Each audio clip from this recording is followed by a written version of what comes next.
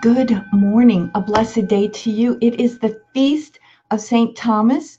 So we call all the Thomases today to wish them a happy feast day and to read the scriptures from the Gospel of John, which tells of excuse me, which tells of a major episode in Thomas's life. Let's hear this gospel with reverence. A reading from the Gospel according to John. Thomas, called Didymus, one of the 12, was not with them when Jesus came. So the other disciples said to him, "We have seen the Lord." But Thomas said to them, "Unless I see the mark of the nails in his hands, and put my finger into the nail marks, and put my hand into his side, I will not believe."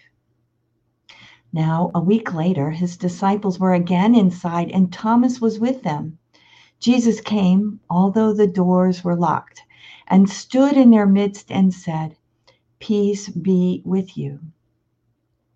Then he said to Thomas, "Put your finger here and see my hands, and bring your hand and put it into my side, and do not be unbelieving, but believe." Thomas answered and said to him, "My Lord, my God." Jesus said to him, "Have you come to believe because you have seen me? Blessed are those who have not seen and have believed." The Gospel of the Lord. Praise to you, Lord Jesus Christ. So we learn a lot from this Gospel. First of all, this is after Jesus has risen from the dead. And we know from before this and other parts of the scripture that the apostles didn't believe Mary Magdalene, that she saw Jesus, since he appeared to her previously.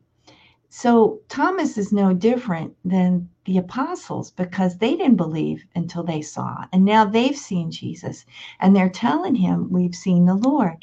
But he's saying, and he's probably thinking about the crucifixion, how Jesus was so pulverized.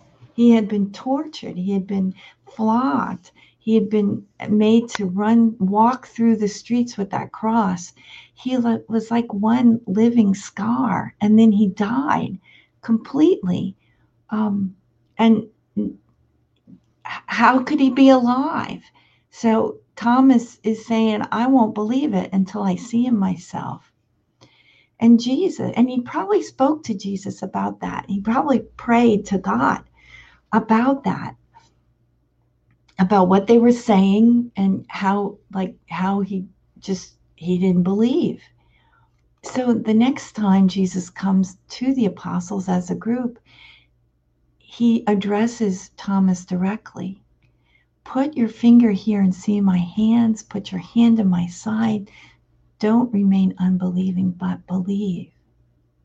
And Thomas cries out in a great act of faith, "My Lord and my God." I think it's a great thing for us to realize that all of us have doubts. All of us go through struggles. All of us go through dark times.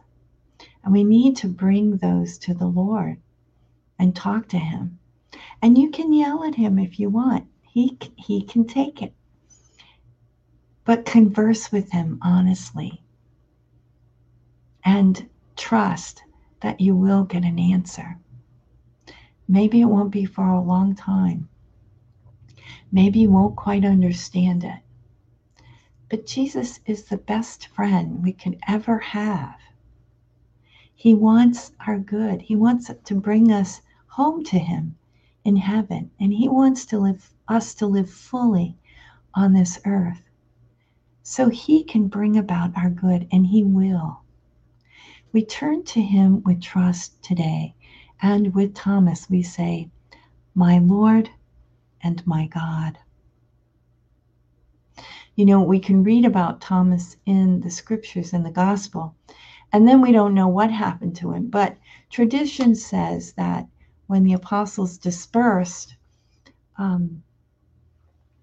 after Pentecost that he was the one sent to evangelize the Parthians, the Medes, and the Persians.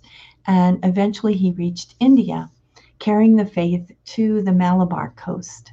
So, which still, there's still a native population there who call themselves the Christians of St. Thomas. So, a great history there for India and their relation to St. Thomas. We rejoice in that today. And we make our offering of this Saturday. It's a first Saturday, so we thank God and we continue with our first Saturday devotions, praying the rosary, making reparation to the Immaculate Heart of Mary. And we pray our offering of this day. Divine Heart of Jesus, I offer you through the Immaculate Heart of Mary, Mother of the Church, in union with the Eucharistic sacrifice, my prayers, actions, joys, and sufferings of this day, in reparation for sins and for the salvation of all men and women, according to the special intentions of our Holy Father, Pope Francis, in the grace of the Holy Spirit, for the glory of the Heavenly Father. And we pray for vocations. O Jesus, eternal shepherd of our souls, send good laborers into your harvest.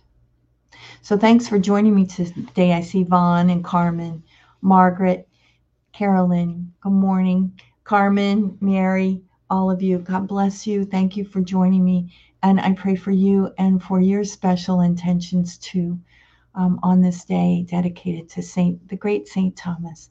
We pray for all those named after Thomas, Thomas or Thomasina or Tommy and Tom, and we pray for them especially on their feast day. And we ask God's blessing on us all. In the name of the Father, and the Son, the Holy Spirit. Amen.